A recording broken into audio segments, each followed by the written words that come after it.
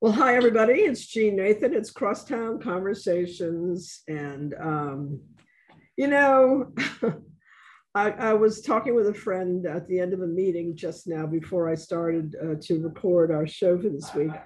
And I said, is this the apocalypse?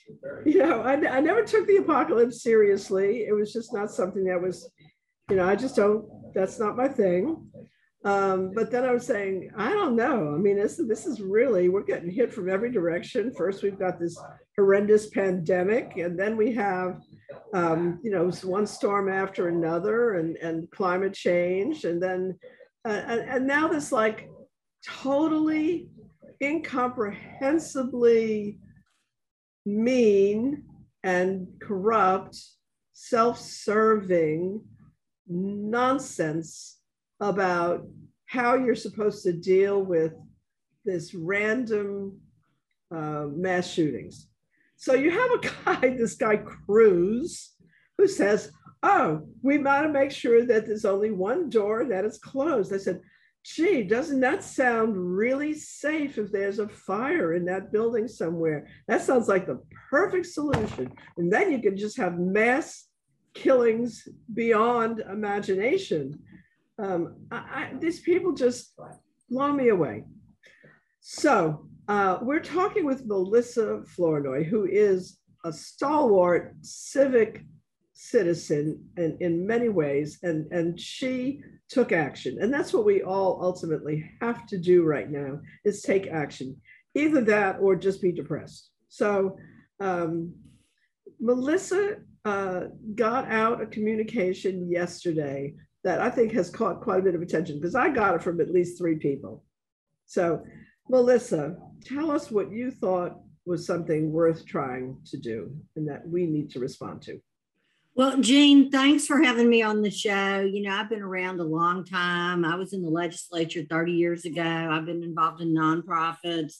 I understand sort of the problems with policy and politics and how things move really slowly. And so, I'm the board chair of a group called Louisiana Progress, and we just started this new initiative called 10,000 Women. And it occurred to me that there are a lot of really committed community leaders around the state, women of character and conscience who want to make a difference. And so, we, in our group with Louisiana Progress, we're talking about how to affect state policy, how to affect national policy. And then we started talking about gun access and who controls the sale and flow of guns. And then we realized that there's a very prominent family, very philanthropic, really good people, the Lipseys, Richard Lipsey and his daughter, Lori Lipsey Aronson, who run a gun distributor, sporting, shooting, sports, whatever, gun distributor. And it's actually one of the biggest gun distributors in the country. And so, a group of us, Jean, women like you, women who've been around a long time, saying, well, gosh, maybe if we contacted the Lipseys, they would voluntarily become more vocal and supportive of efforts to stem the tide and the flow and sale of, these military assault rifles. So I don't know if you saw Matthew McConaughey's press conference the other day. Sure did. And just talking about the damage that this type of military style weapon does. I mean, they're killing I didn't machines. really know that. I didn't understand that. Yeah, they're killing machines. I just thought it was really fast and you can kill a lot of people, but I didn't know that basically it destroys the human body. And especially like little children and stuff. I mean, it's just horrifying and scary. And so, a group of women that I know got together and said, let's do a sign-on letter. Let's just ask people privately. This is not we're not releasing the names publicly of the people who signed this letter, people that know Lori Lipsey Aronson and others from around the state. And frankly, it kind of took on a life of its own, and people started sharing it randomly. And that wasn't the original intent. I just sent it to about 30 people that I knew that I thought knew her, and then they shared it with others. And so we've got about, we had about 165 people who signed the letter that we then sent via email, text, and FedEx to Lori Lipsey Aronson at Lipsey's LLC, which is a gun distributor headquartered in Baton Rouge, just asking them to voluntarily consider stopping the sale of these AR-15 military style weapons to civilian gun distributors. You know, I understand the military, I understand law enforcement, I understand how complicated this issue is, but, you know, I think most people have a common sense sort of feeling, Jean, that just your average person doesn't need to go in and be able to buy one of these military style weapons that are, you know, semi-automatic, shoot a lot of bullets really fast, do a lot of damage. You know, they're really just killing machines. And so, you know, we thought we would give, you know, this local gun distributor an opportunity to, you know, make a statement, get it, you know, step up and be part of the solution. And so we'll just see how that plays out. So have you gotten any, and by the way, her mother apparently, if I'm not mistaken, I saw in the letter, is a Haspel, right? That's another. Yeah, that wasn't included in the letter, but, you know, it's interesting the number, now that it's been widely distributed, you know, folks are emailing me and saying, hey, I can't sign the letter because I really know them, or I can't sign the letter because we're trying to get money for, you know, a different nonprofit. Because, you know, these are good, fine, upstanding family. I know, but that sounds so much like, you know, the politicians who are saying, I can't oppose AR-15s because, you know, this base of voters that I need to get to make sure I stay in power, you know, I don't want to have any limits on gun sales. It's just, what's the difference? You know, they're looking for nonprofit money, and the other guys are looking for a political position. Well, you know, I just, you know, well, you know, the Lipseys are a very, you know, very upstanding, philanthropic community leaders, you know, in the Baton Rouge area. They do a lot of good. And so I'm just, but, you know, this is how they make a living. They have a gun distributorship, and, you know, it's a perfectly legal business. And, you know, I understand that they're probably not going to want to voluntarily, you know, stop selling any kind of weapons because that's their business. You know, they're gun dealers. But, you know, I do feel like it's important for members of the community, people who know them, to encourage them to do what I would consider as the right thing. But, you know, this whole issue around accessibility of guns, Jean, is just, it really brings out the worst in people. You know, it's like folks just turn off their brain and move to their respective corners and want to shriek at each other.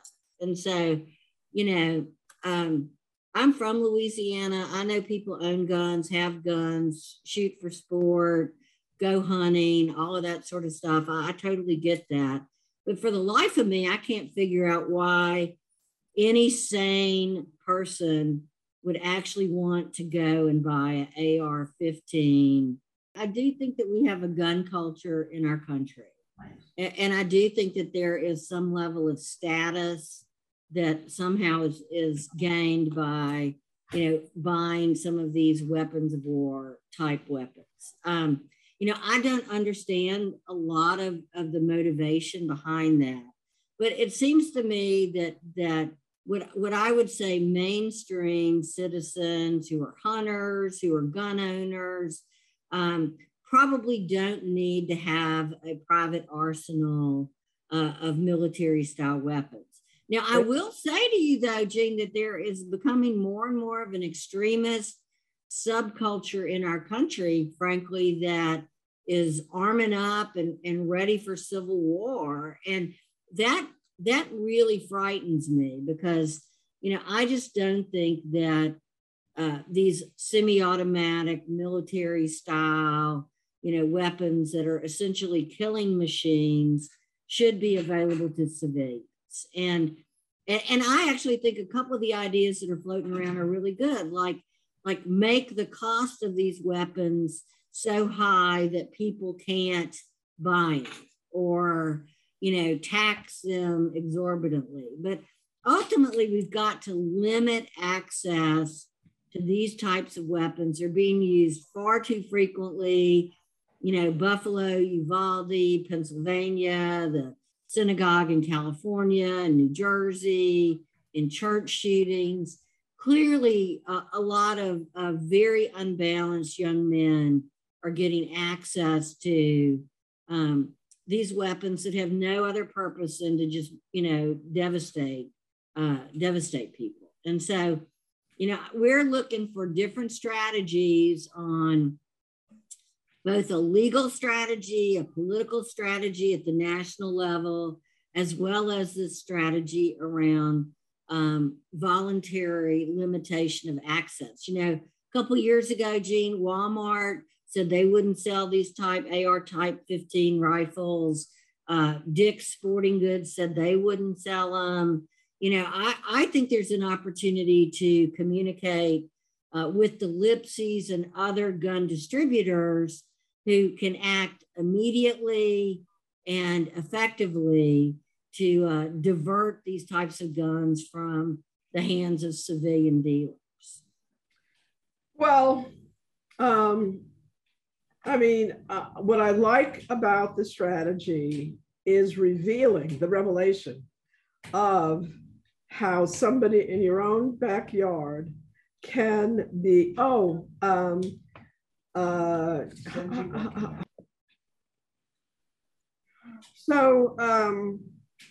think that the likelihood that you're going to get this company to stop selling something that's obviously lucrative for them and they're making money, and again, either money or power is very much a reason why people who may not themselves personally subscribe to having the gun are supporting other people's rights to have them. It has to do with money and power. But revealing who's actually distributing, I was dumbstruck to learn that it was a company in Baton Rouge, in my own backyard, that was distributing these guns. And not only that, but a woman-owned company. Oh my God. Well, this is a family-owned company that's been around. I think that Laurie Lipsy Aronson is the third generation to lead this company. They're well respected in our community in Baton Rouge and in the state of Louisiana.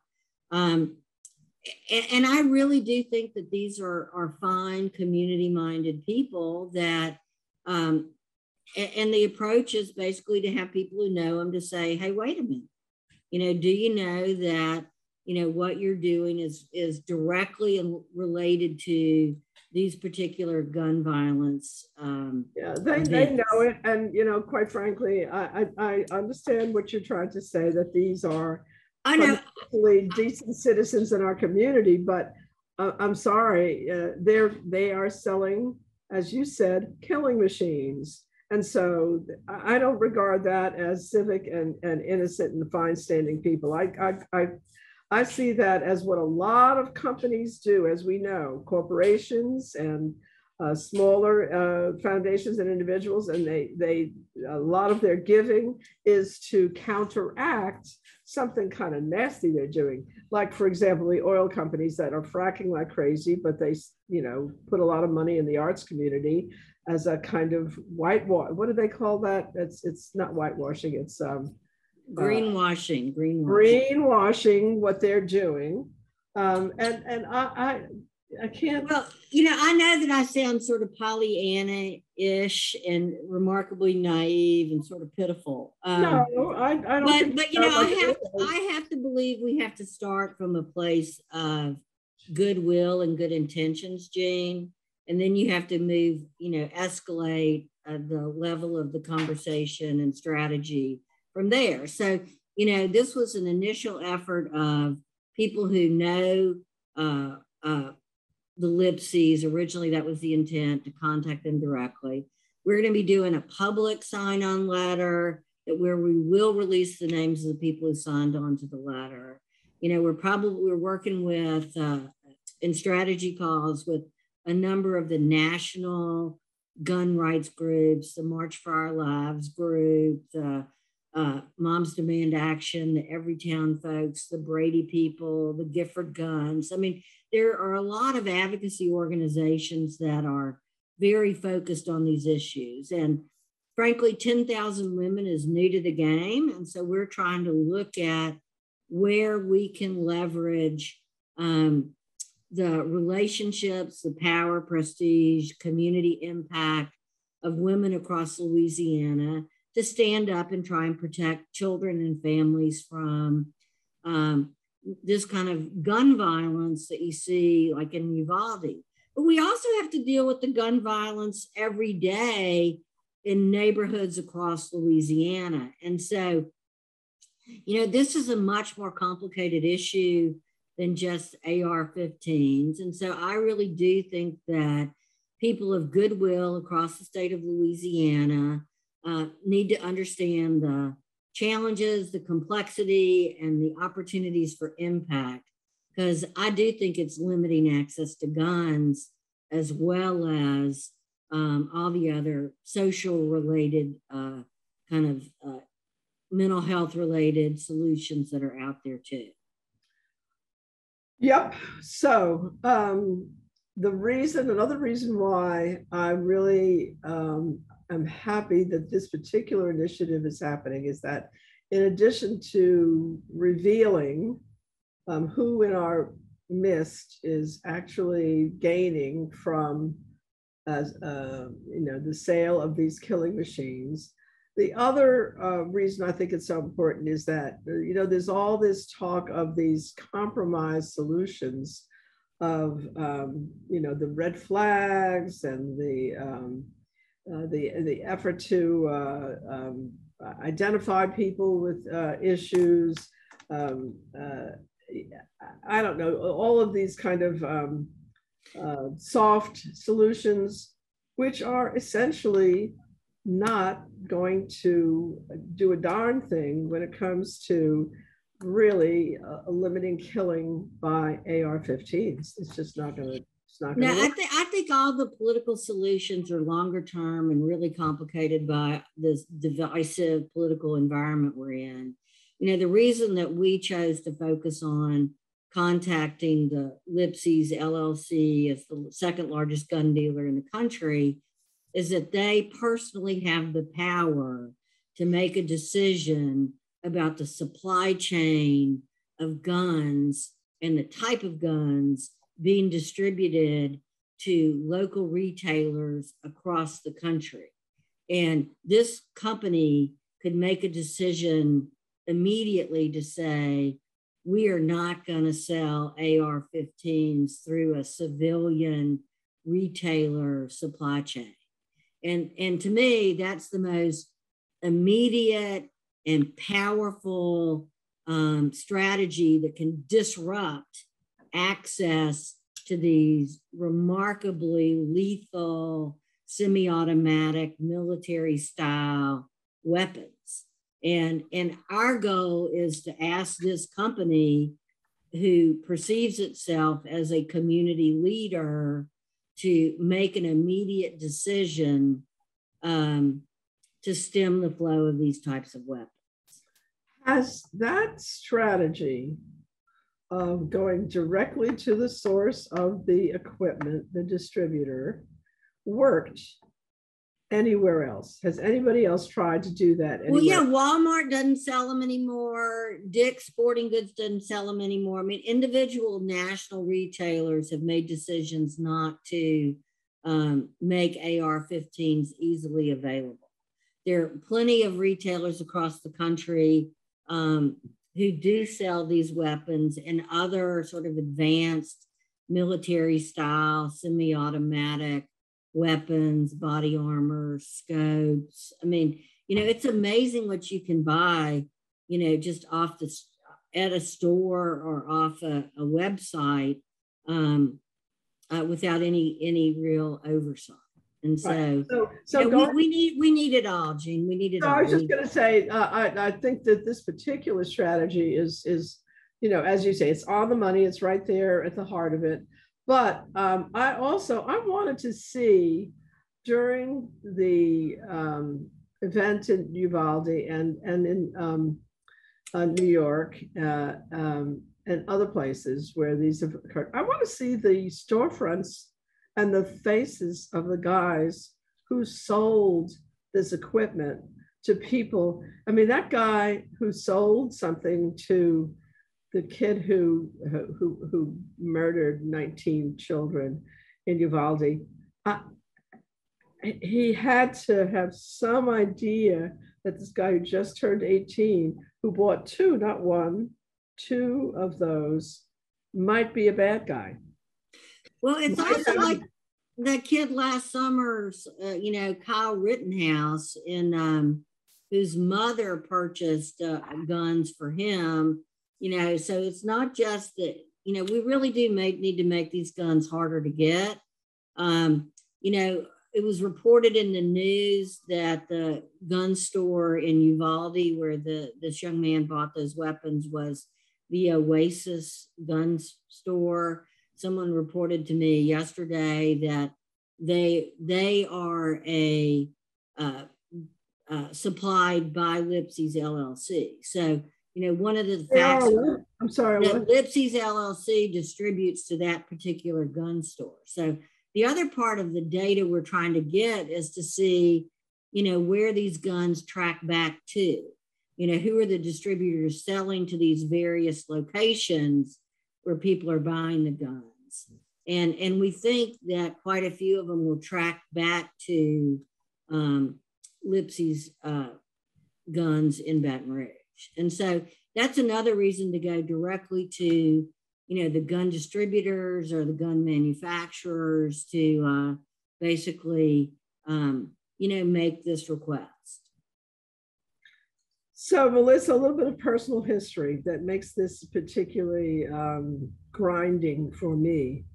In 1968, I had fallen asleep in my hotel in Syracuse, New York, watching the election returns and Bobby Kennedy walking through the kitchen. And I was awakened by the gunshots that killed him. And it happened that the guy into whose arms he fell was a guy named Jack Galvan, who was an advance man.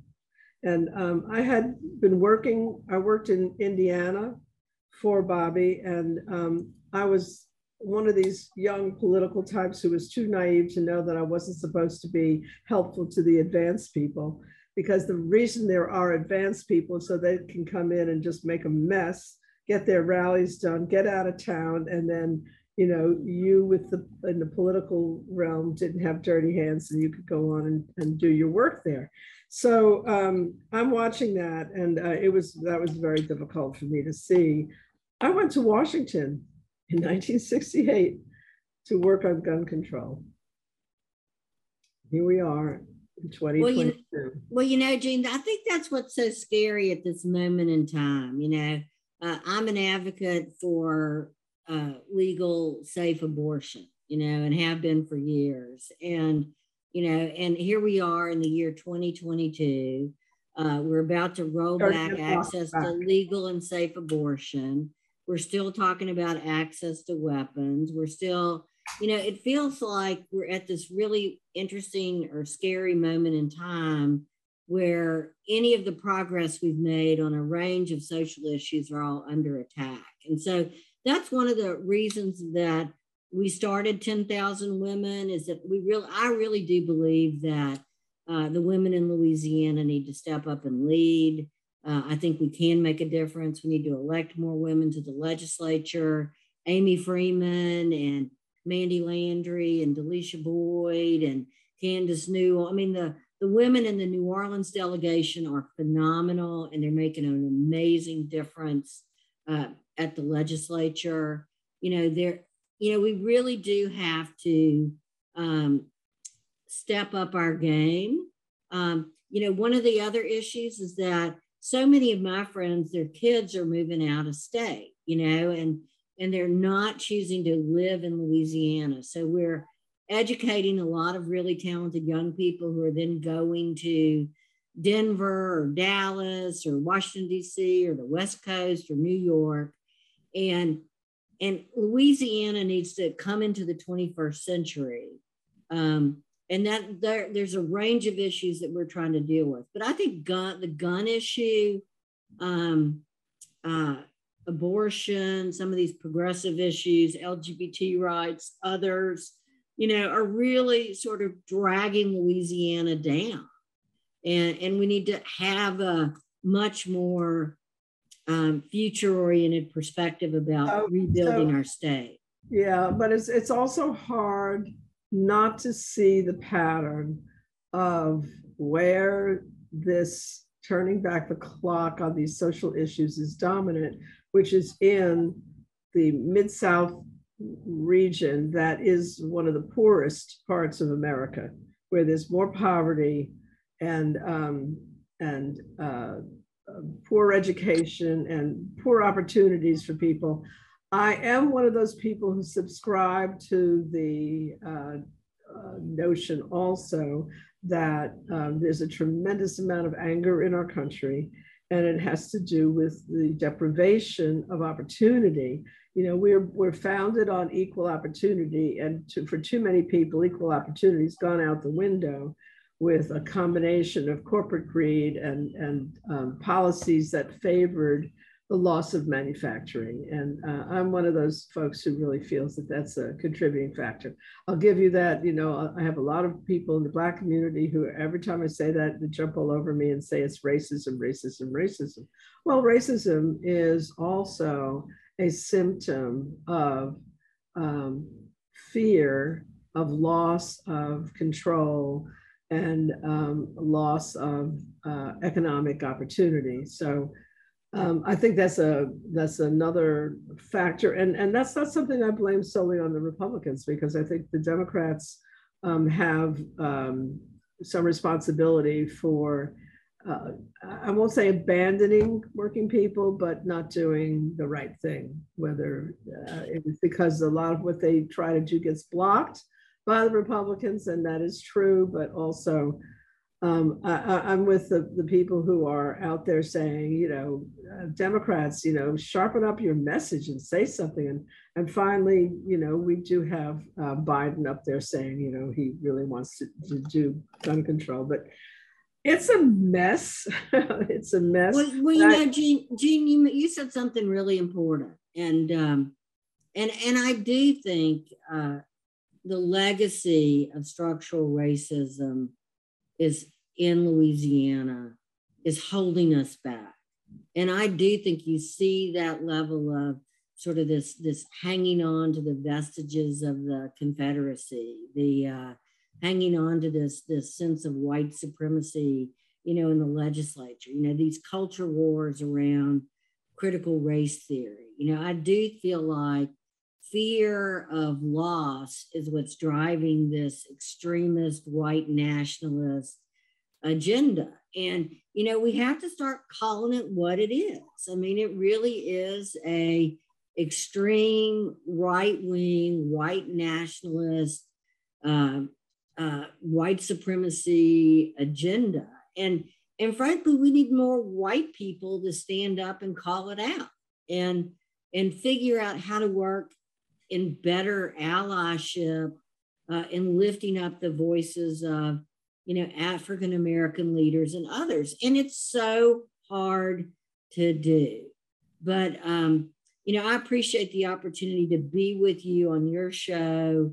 I think there are a lot of people of goodwill. What makes me the most crazy right now is that, killing little children gets people all riled up, but we've got little children and young people and adolescents being killed every day in Shreveport and Baton Rouge and New Orleans.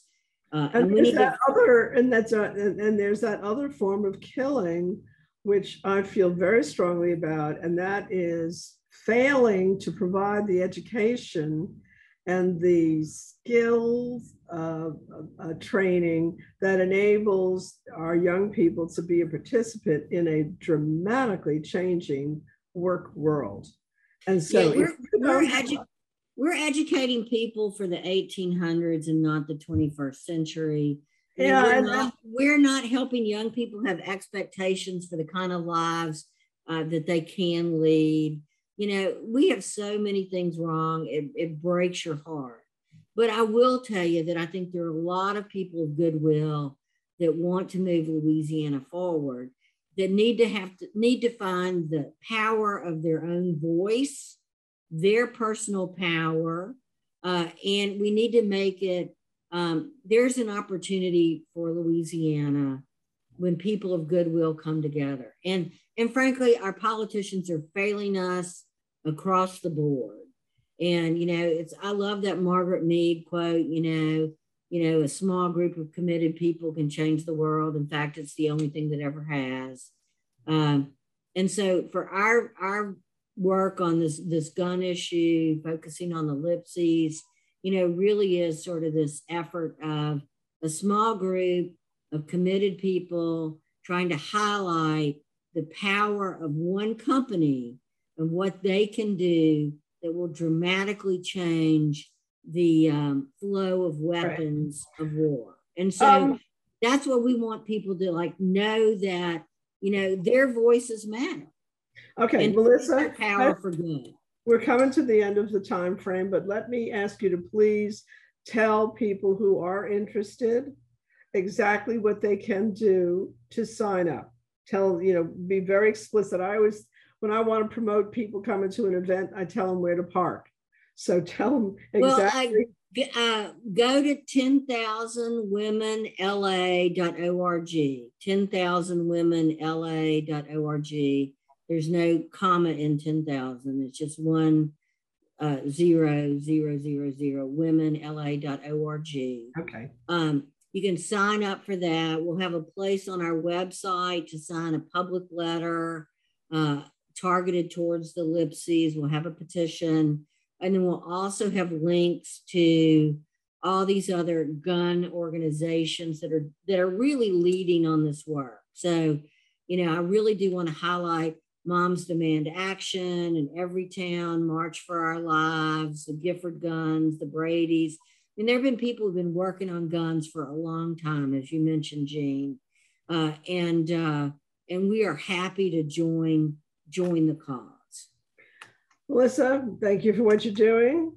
And I really hope that maybe this in some way, if not directly with the Lipsies, but maybe this starts a movement of calling out the people who are really profiting from the sale of these, again, killing machines. So keep us informed. Let us know how things shape up. Let's have you back and talk about next steps as they are needed and developed. So thank you. Thank you, Jean. I appreciate you. Ladies and gentlemen, I have Bruce Sonpai Barnes, who is one of the all-time not only musicians, but what is a traiteur? I almost make you into a legendary Cajun character, Cajun Zydeco character. But in addition to being a musician, he is an historian and he knows what's going on. And I learned from him recently that a lot of what shaped him as a both historic and musical person is his family. And I want you to share with us, Bruce, you're going to be playing this weekend at the Cajun Zydeco Festival in Armstrong Park. And yay, everybody get there and have some fun and get off this drudgery wheel we've been on. But tell me about your family and how the family instilled in you this awareness of your roots and the cultural roots of this region. Well, thank you, Jean. And yeah, you know, it's really the festival itself is kind of based off of, you know, family events and roots, both of the Cajun and Zydeco music, Cajun and Creole music, if you will. It's always family oriented. So, you know, for me, coming out of a family where my father was a harmonica player, and, it's born many years ago, and actually I am driving right now, and I am exactly in the area that my family is from, which is North Louisiana, from a little area right close to Meruz, Louisiana, called like Good Idea. I don't know if it was a good idea, but it's what they had, And, my father's father was born in 1850. My grandfather, he played fiddle and accordion and pipe and a pump organ that you would, like pedal with your feet to make it push the air through the reeds. But yeah, they just taught us about who they were and where we came from. And as I've often said, and this is what they really told us. Yeah, we don't have any money to give you, but we can tell you who you are and where you came from, like where your family came from. So when they would have get-togethers, they would have a family reunion. We have one coming up soon. They always wait until July when it's as hot as it could possibly be in Louisiana. Then they have a big family gathering, and at the gatherings, it always starts with a delivery of the elders, the oldest people in the family, telling the family history and who and where everybody came from. So that's on my father's side of the family. My mother's side of the family, and my grandmother's from a little area called Winter Quarters, Louisiana, which is now State Park, but it was a plantation as well. So, they came out of those areas, and music is kind of what tied everybody together. So this Cajun Zydeco Festival is the same thing. It's what we do to dance and to celebrate life, and make it through hard times that we're going through right now. So it's so important us, me, the fellas in the band, that we deliver the kind of cost-effective medicine for people, if you will. Right. And we make it possible for people to be able to get rid of all of that stress, the grief, and all of those things that are like what I would say preventative medicines for other things that can be manifested if you don't let your stress out. Yeah, so you have to dance and do these things to shake the stress off your body, as they would say, to shake the devil off. Yeah. You know what I mean? And that's what our music is good for. Absolutely. And I think you're just so lucky that your family, and I can assume maybe that other families do this too, but for them to have been so deliberate in their reunions of sharing the history and the culture and the roots, that's a blessing. You said that's worth a whole lot more than a few pennies and dollars.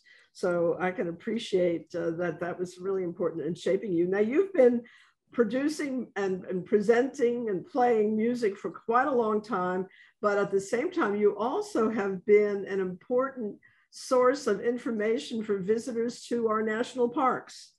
And yes, tell me about that. Well, yeah, I was a park ranger, for 30 years, and we're driving right now to the Buffalo National River, where I started my parks ranger career, 1984, May 20th. On the Buffalo River. And the Buffalo River was the first free-flowing river in the National Park Service system. So we're going up to play music and celebrate the 50th anniversary of this national park. So, career choices. Yeah, Stuck with that one. And that's, and again, at first you had the family filling you with the history of your family and your place. And then you have all the history that you gained over the years of working with the National Park Service. So you know a whole lot, Bruce, and you have written some books too. I wanted to catch that too. If you might mention one of the books that you've done. Yeah, so the latest book is called Le Coeur Creole. So it's The Creole Heart. It's a book that has 15 songs that are in it also. Leroy, drummer in my band, and I recorded 15 songs. We translated them from Creole, Louisiana Creole, into English so that English speakers can learn about it. A lot of the songs are about Leroy's family. So we compose songs specifically that deal with family, and as well as historical figures like Juan Saint-Malo, who was someone who, freed himself and many other people to, but create a maroon village just outside of New Orleans. On June 19th, 1784. You know, he was hung in front of St. Louis church. So wonderful book. Has a lot of Creole history in it. It's not just a one-shot thing, but speaks about Creole in Louisiana and then other places like Martinique and Haiti, and it kind of gives a perspective of where Louisiana Creole fits in the diaspora around the world. It fits in the sense that it has been kind of it's a cliche, but nonetheless a validity. It's such a gumbo. All of that, those cultures from so many different parts of the world are definitely a part of our life here. And I recently learned the word Bulbancha, which was apparently a Choctaw Chitimacha Indian nation word for New Orleans and for specifically around the riverfront. And so this notion of the mixing of people, which is part of the American heritage, and unfortunately there are some folks in America who've forgotten where they came from. We all came from, most of us, somewhere else. And so it's kind of a shame that there's this anti-immigrant thing. But here, again, this was celebrated from way back. Yes, absolutely. I mean, and when you look at it, it's the human way of being. I just came back from the Amazon in Brazil this week. And when you go there, you see people that are indigenous people, and they are not what you could imagine usually just by looking at the media. It's a place that you have to go and see that indigenous people there come in all hues and colors, and they think we're crazy when we think that it's like one monocultural place, because it's not. It's so diverse. There are many different groups of folks, but I was there with the Jirana and the Zapai and Kuruai, those different indigenous peoples, and it was just like mind-blowing to see how diverse it is. You know, I want to throw just a little sidebar question at you because I often say this to people, but I don't really know what I'm talking about. But I think we all tend to assume in New Orleans that the word lagniappe is a French word. But I have heard also that it's actually a word from one of the indigenous tribes of Central America. And I've heard it attributed to the Quaker tribe, but what's the story on that? I think you're right. It was an indigenous word that traders, you know, French traders and Spanish traders, but really the French started to use and just applied it in their own way. It's not really a French word that shows up anywhere in 17th to 16th century French, other than having been utilized here in this area where we are. It may have been Frenchified, you know, a little bit, but otherwise, yeah, it was a native word that was used to speak about giving a little something extra when trading goods. I can't resist asking you this question because this has been a mystery in my family. We had someone who worked with us when my mother was in her last years, and she was a chef, and she used the expression malela. And as far as we could determine, the definition of the word is something like, you know, mixed up leftovers, malela. Have you ever heard that word? Yeah, I have. What does it mean? It's well, just what you said, basically. It's like a mixture of different things. Yeah, things thrown together, basically. So is like that melon? That's a French expression, though, right? And I was trying to figure out ma et la. So it's like kind of like mélanger, you know, which is like a mixture. Yeah, right. Yeah. Mm-hmm. Yeah, that's exactly. kind of what we thought. That's kind of what we thought. Well, speaking of mélange, the festival this weekend is sure going to be a mélange. And I think, if you don't mind, if you can just mention some of the other acts that are going to be there, or just what you feel like the flavor of the music through the weekend is going to be like. Flavors are going to be South Louisiana all the way. So, yeah, I mean, myself, Bruce Dagner Pong, they have Rosie Leday. They've got Corey Leday. There's gonna be, you know, a whole Bert Chubby Carrier, Sean Ardoin. They've got the Cajun band, the Landry band is gonna be there also. The Michaud band, I believe, is playing on Friday, or a variation of the Michaud band. And so, yeah, it's gonna be a great mixture of music. Creole and Cajun music there that's going to be laid out on a beautiful palette. Dwayne Dukesy. Right in Armstrong Park. The price is right because it's free. 11 in the morning until I think about 7 in the evening. We're playing Sunday, 11 a.m., bright and early, 11 to 12:30 is our set on Sunday morning to kick off the Sunday set. So it's going to be wonderful. Yeah. It's going to be It's going to be a great way for us to shake off the demons. That's right. And the food will be there also. Food and drinks will be out there. I'm pretty sure that the Louisiana Music Factory will be there with music that people can purchase as well. So wonderful time.